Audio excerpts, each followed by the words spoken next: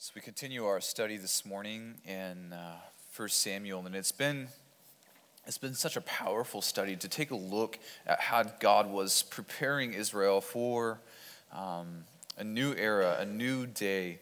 And 2 weeks ago, we took a look at the idea that obedience is better than sacrifice, and that we can have these appearances and start to look at things the wrong way. And when we saw that when David was anointed, his older brother was seen first, and Samuel thought that this guy's a strapping young lad. He must be the one that God has chosen. He must be the anointed one. And God said to him, no, I haven't chosen him, for you're looking at the outwardly appearances, but God looks at the heart. And so we saw that there is a call for us as believers to see this truth, that godliness and holy anointing are superior to appearances and worldly approval, and that we must be concerned with true godliness and anointing rather than the approval of men.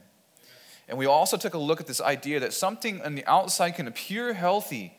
It can look great from the outside. Organizations can look that way. Churches can look like that. Individuals can look like that. But on the inside, it's very, very possible for that thing to look nice, but be in the inside very rotten.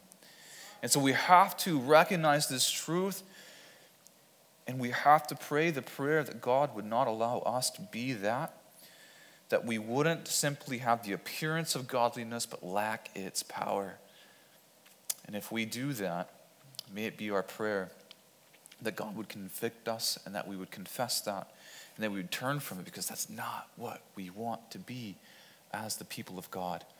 We want to be an appearance of godliness with the power of God. And that's where he's going to use us, not for our glory, but for his glory. And then last week we took a look at the idea that we must walk each step with the heart that we would ask God, what would you have us to do in this very moment? What would you have us to do right now? And we saw that David was not afraid of Goliath. And it's such a beautiful image that when David went out there, he saw Goliath, and obviously he was a giant guy, right? A massive man, a massive warrior.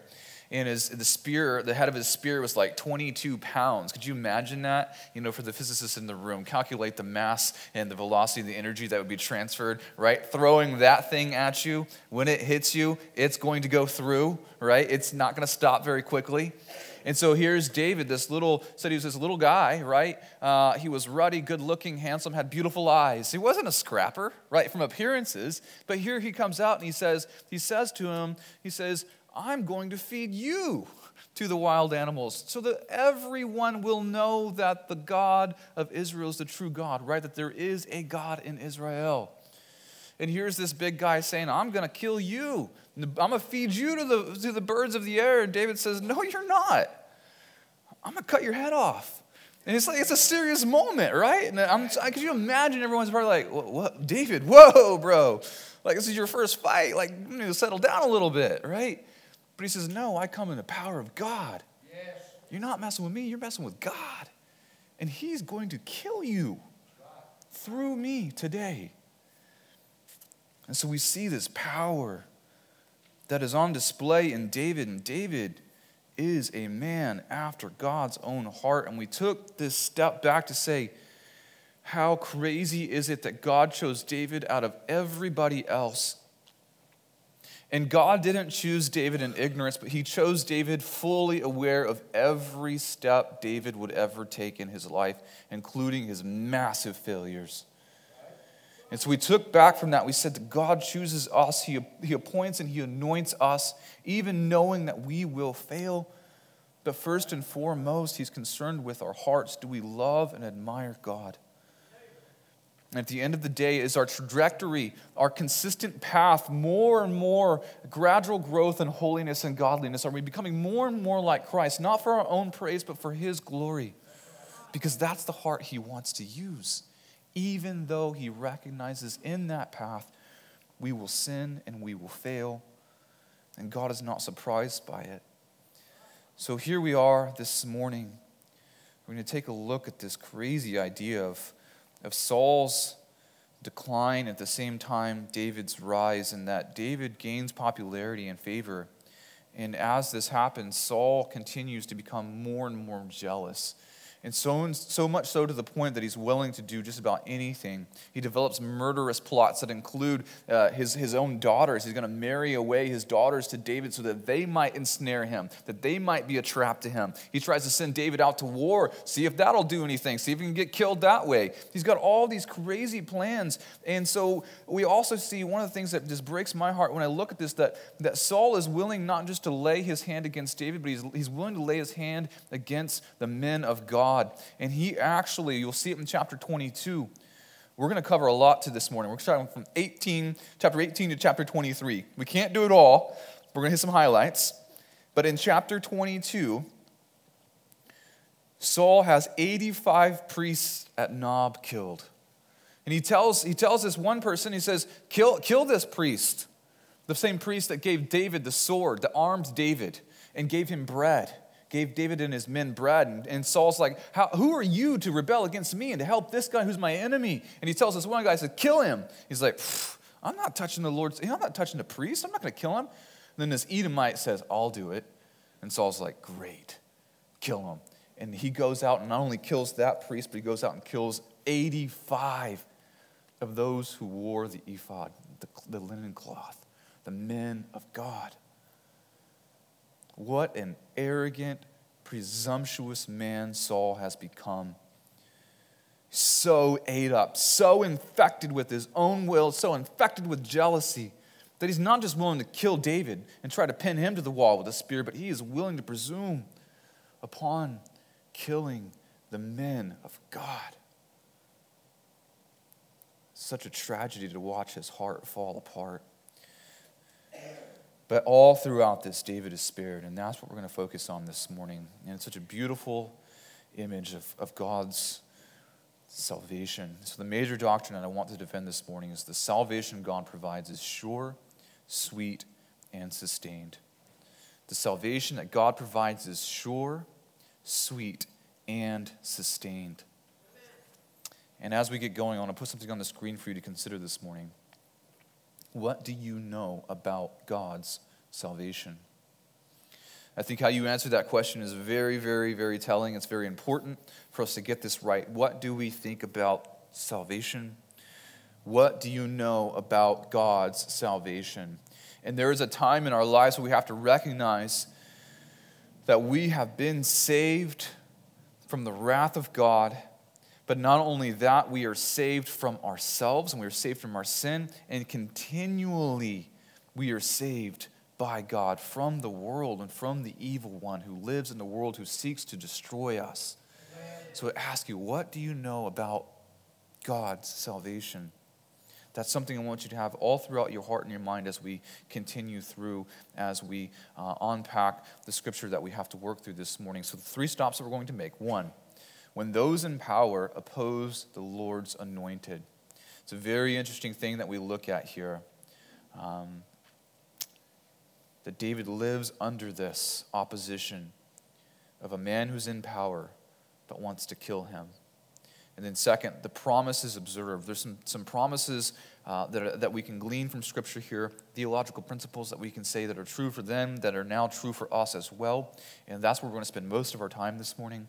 And then 3, we're going to take a look at the response to the promise and really unpack the gospel this morning. So when those in power oppose the Lord's anointed, how should we live? How should we work in that environment? 2, let's take a look at the promises observed and be encouraged by them. And then 3, take a look at the proper response to the promise. So step 1, let's take a look at this idea of when those in power oppose the Lord's anointed. And so I want you to imagine that there is this thing that's going on as David's ascending, Saul's declining. And so it's very hard to draw in the air and for you to see it. I don't have a nice, pretty graphic for you. But just think that along this line right here, okay, we're going to start right here. And as David is going to head up, Saul is already starting up here, and he's going to go down. And so they're going to start from the same place in time, but Saul's going to go down as David goes up. And there's a place in which those 2 lines will intersect. And it's a very interesting place. And that's just a thought experiment. That's not, Scripture isn't saying that X1, Y2, that's where we're going to crash. I'm not saying that. But there is an interesting thing to look at, that that's what's happening. As Saul is declining, Saul has already been rejected by God. Saul has already been told that he's going to be removed and that someone better, his neighbor who is better than him, will be king. Saul doesn't quite know that that's actually David just yet. But it's interesting because as David is gaining favor and popularity, Saul at the same time is declining. And there's nothing he can do about it. He's in a deadly tailspin. And his only concern is to try to destroy his enemy, who he feels is the greatest threat to his kingdom. And so we see this crazy, crazy story of how David is on his upward rise, gaining popularity and favor with everybody, and clearly enjoying favor of God, and clearly demonstrating that he is unequaled among his peers. Look at David.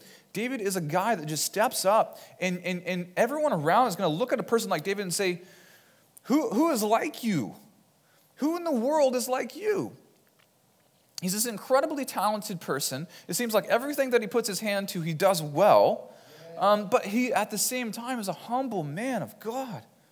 And he says that he says, just as God delivered me from the paw of the lion and the bear, he will deliver me from this Philistine. He never forgets to give the credit where the credit is due. Yet you can clearly see him.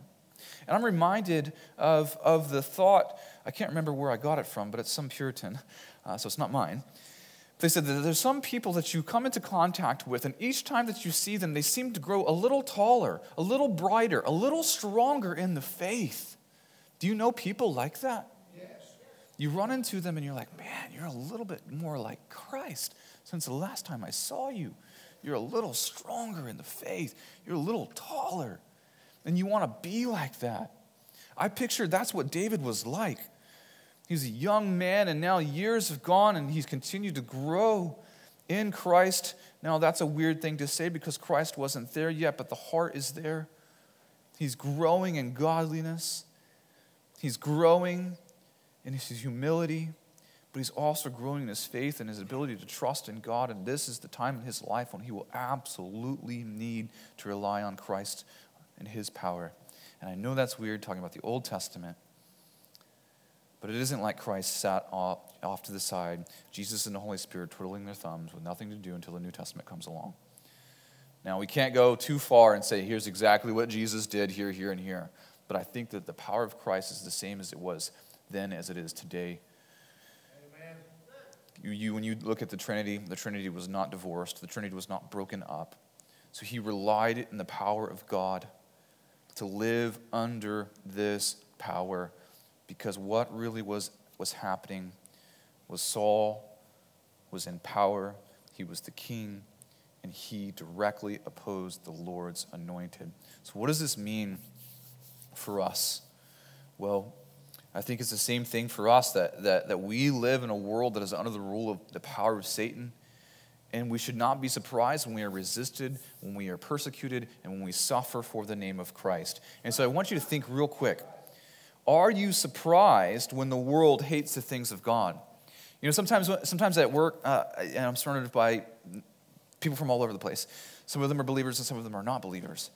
And sometimes I genuinely find myself a little bit surprised that some people act the way that they act. And I literally have to tell myself, why are you surprised? That's right. Why are you surprised? They work for Satan. There is no neutral. It's not like some people are here and they're with Jesus, and some people are over here and they belong to the church of Satan, and then there's the people here who are unaffiliated. You are either in one or the other. There's no neutral ground. There's no middle ground. And so literally, you work with people who belong to Satan, who will be used for his purposes. And part of what Satan wants to do is he wants to destroy the things of God. He is opposed to the kingdom of Christ, and he will do anything he can to kill you and me in every way he can, not just physically, but morally and spiritually. He wants you to die. And when you encounter people in the world who are not in Christ, they absolutely are enemies of Christ, and they are your enemy. Now, you're like, whoa, okay, do we take up arms? No. We don't fight this fight against flesh and blood. That's right. But we must not be mistaken that when we go to work and we're surrounded by unbelievers, we must pray for their conversion. We must pray for them to be delivered from darkness. And we can't be surprised when they hate us. And you can't take it personally because it's not you that they reject. It's God that they reject. And so we've got to see it right. We've got to have the right perspective. I want to put this on the screen for us to consider. There will be trouble when God's people live under the rule of those who violently oppose God to bring about their own will for their own glory.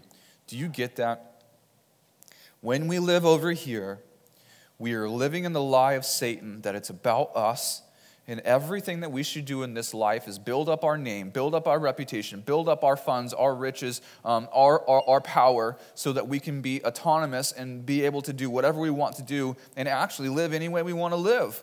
And there's our will. We have a will, and it's a sinful will, and it's a will that is directly opposed to the will of Christ.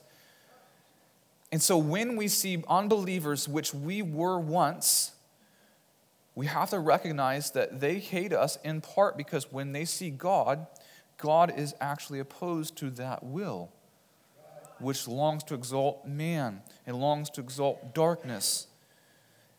And so we can't be surprised that there's trouble when God's people live under the rule of those who violently oppose God to bring about their own will for their own glory.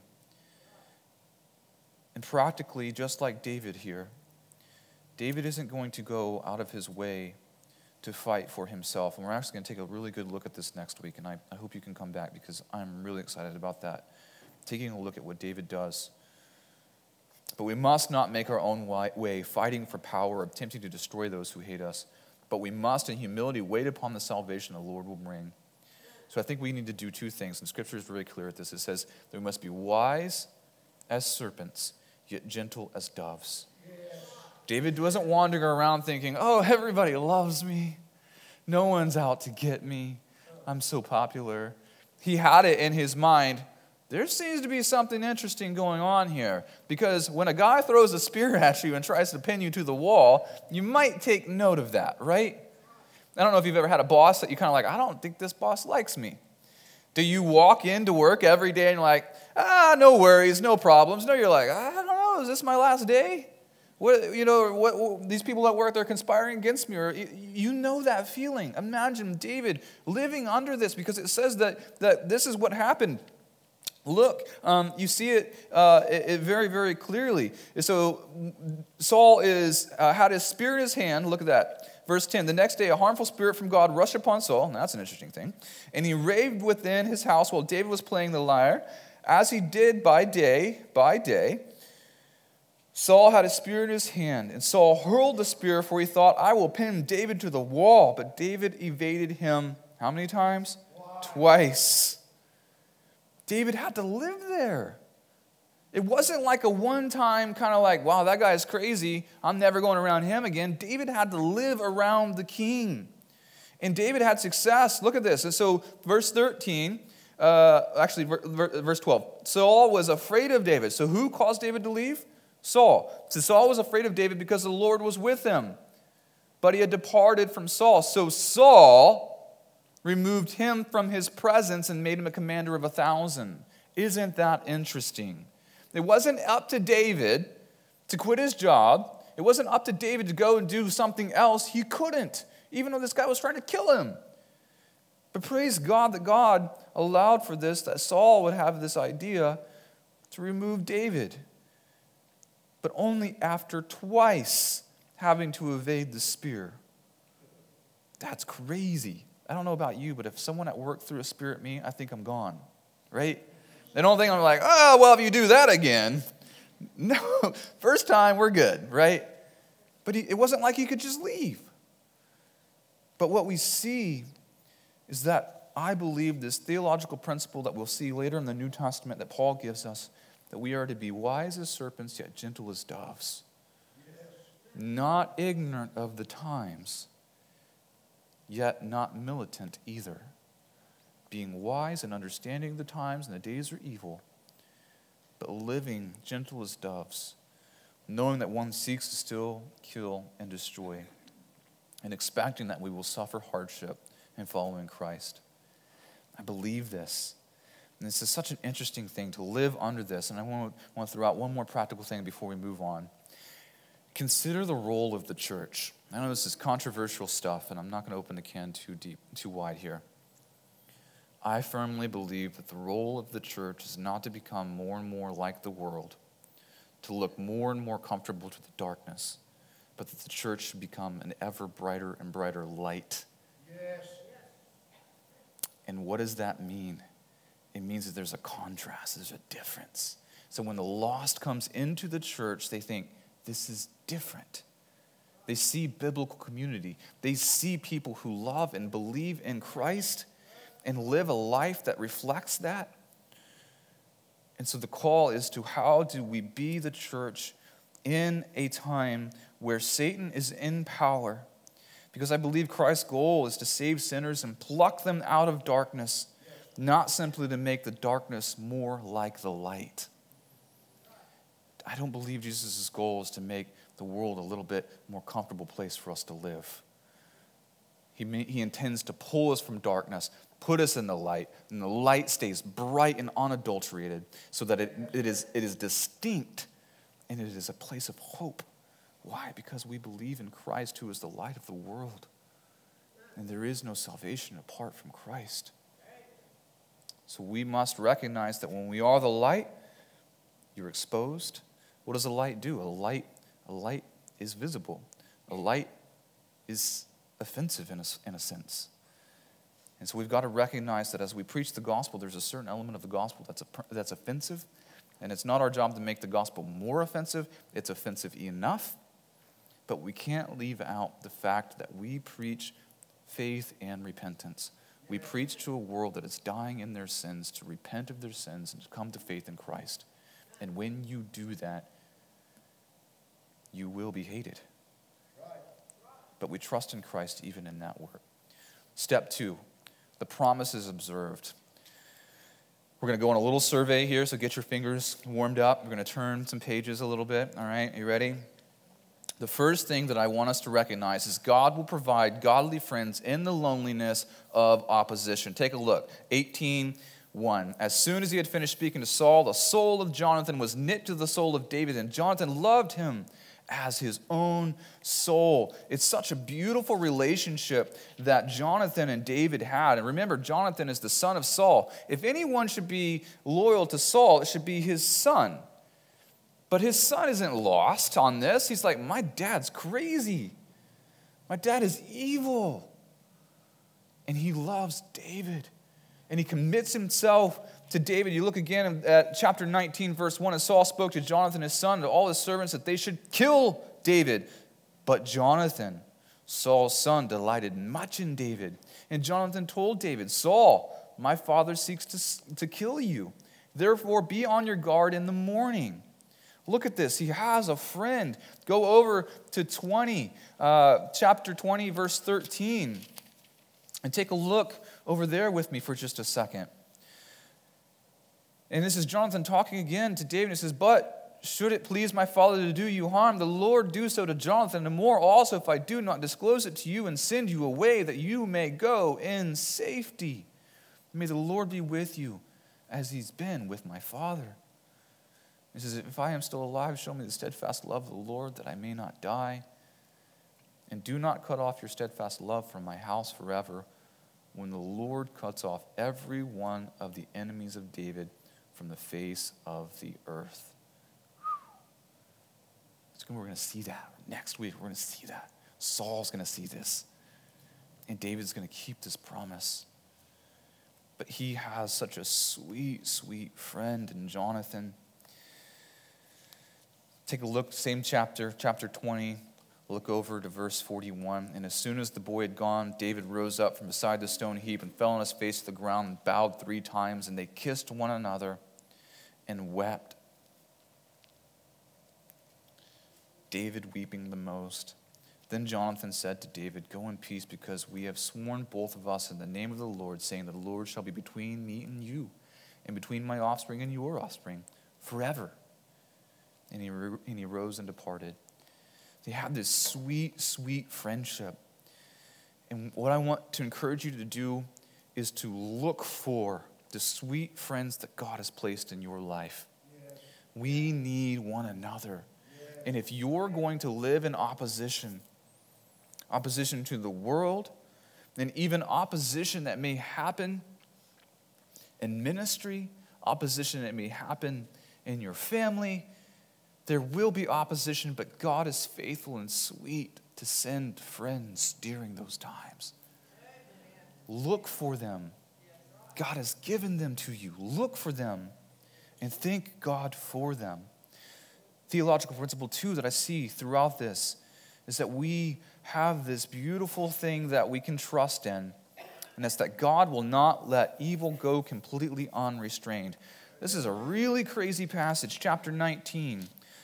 Check it out, verse 21. Actually, back up to verse 20. Remember, this is where sending messengers to David, and every one of them is like turning into prophets, and it's like, whoa, what's going on? So Saul's like, well, you guys aren't doing the work. I'm going to go do it, right? So verse 20, chapter 19, verse 20. Then Saul sent messengers to take David. And when they saw the company of the prophets prophesying and Samuel standing as the head over them, the Spirit of God came upon the messengers of Saul, and what happened? And they also prophesied. Verse 21, when it was told Saul, he sent other messengers, and they also prophesied. This guy is thick. He's like, I'll just send more people.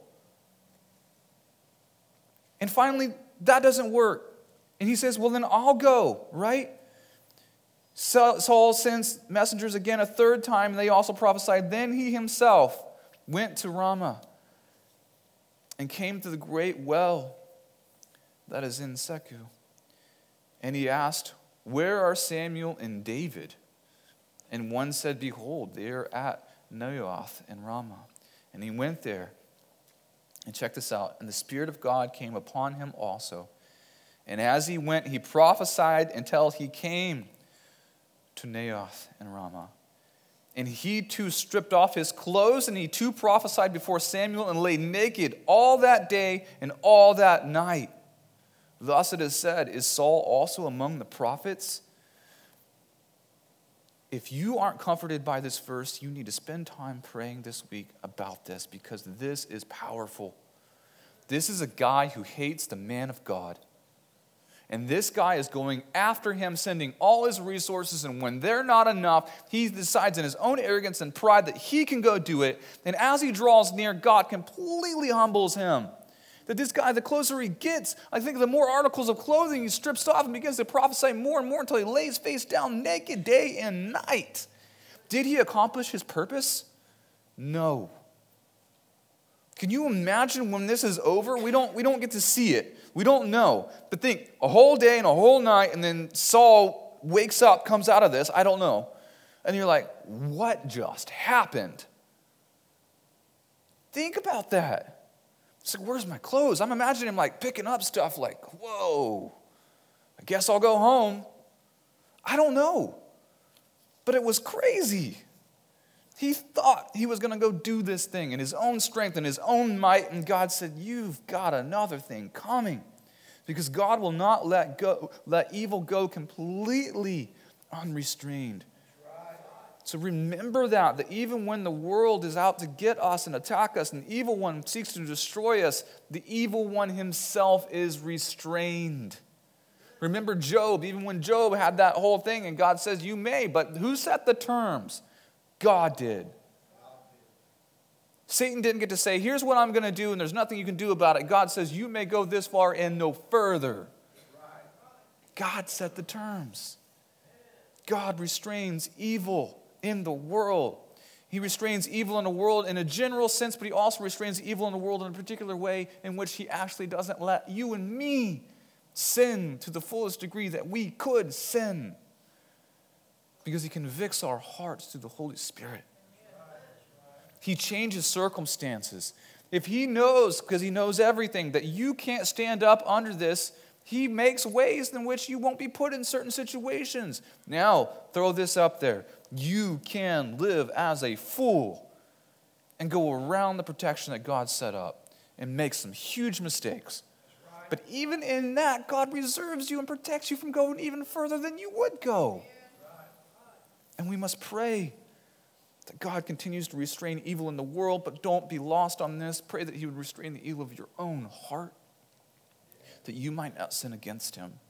As David said, protect me, Father, not only from my hidden or secret sins, the sins I don't even know about, but my presumptuous sins, the sins that we presume upon the mercy of God with.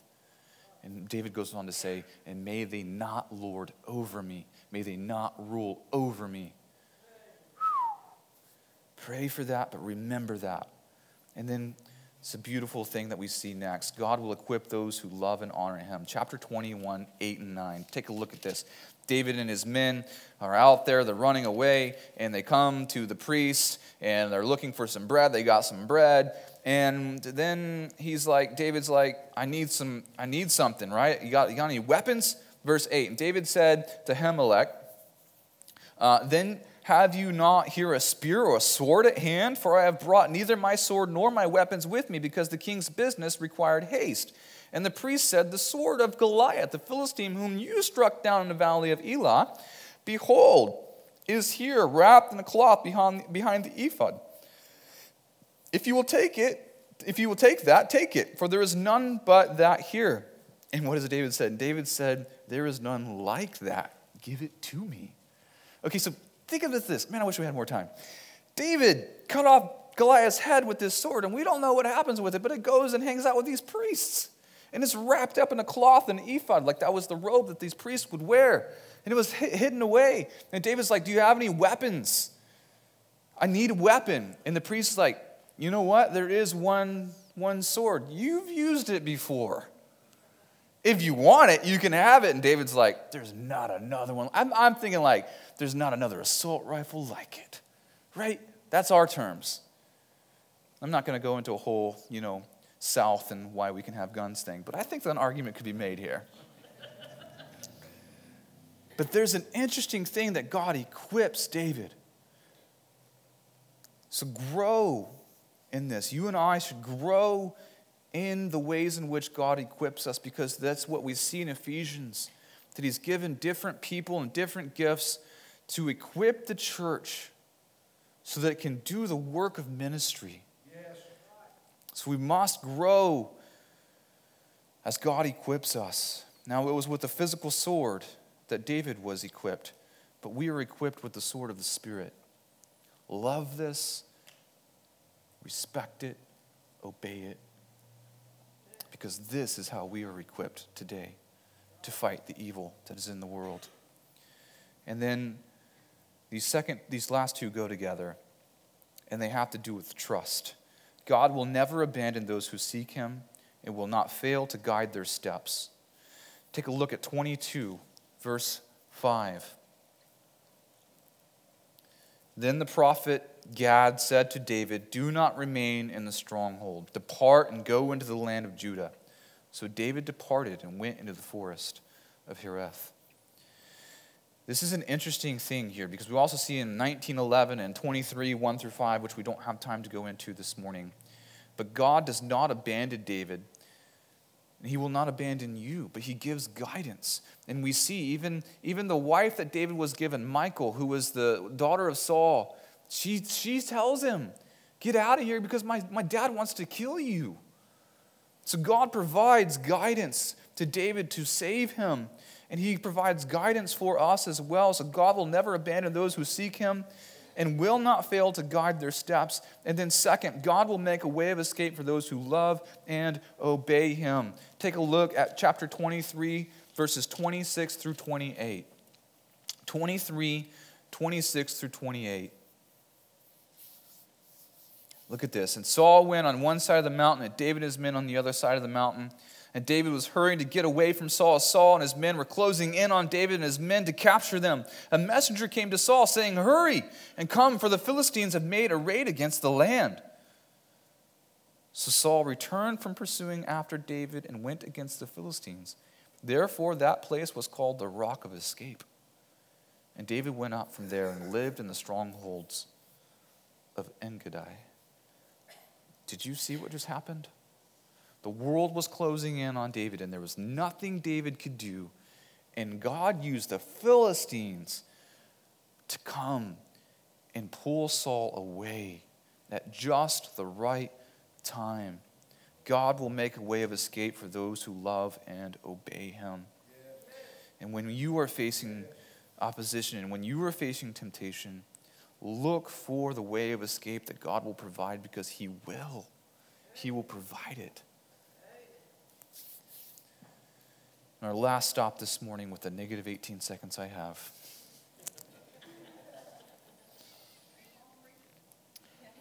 The response to the promise. So just listed off these things. God will provide godly friends in the loneliness of opposition. God will not let evil go completely unrestrained. God will equip those who love and honor him. And God will never abandon those who seek him, and will not fail to guide their steps. And God will make a way of escape for those who love and obey him. What's our response to this? Very simply, those who trust in Christ shall be saved, and the Lord shall guide them all their days. David needed to be saved from a jealous king, and God made a way, but we need to be saved from our sin, our guilt, and our shame, which leads to spiritual death.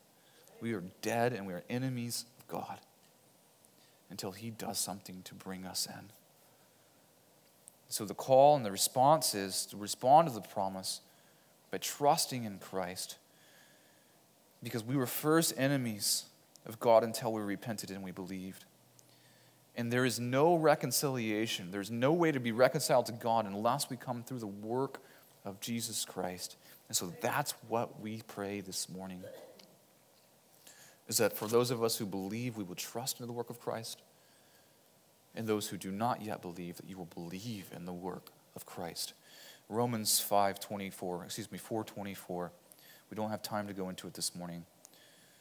But it literally says that we can be saved when we believe in him who sent Jesus Christ. So we call to respond to the promise, to come to Christ today. And second, we are in need of constant guidance from God as we live in a world that hates Christ and in turn hates those who belong to him. So we need Christ for salvation, but we need Christ for our daily guidance every single day from here on out. Let's stand and we will close. Father, I'm so thankful for your word. My goodness, it's so rich. We've eaten well this morning from your word. It's nourishing to our souls. And Father, may we chew on it all afternoon.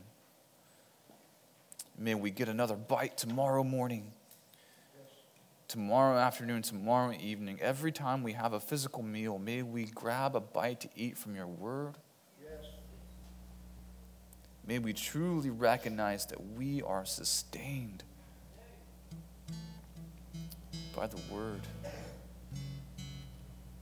both the written word and the living word, who is Jesus Christ. Father, may we believe these theological concepts that we've seen throughout your scripture. As David was running away from Saul, we see that you blessed David with a sweet, sweet friend, Jonathan.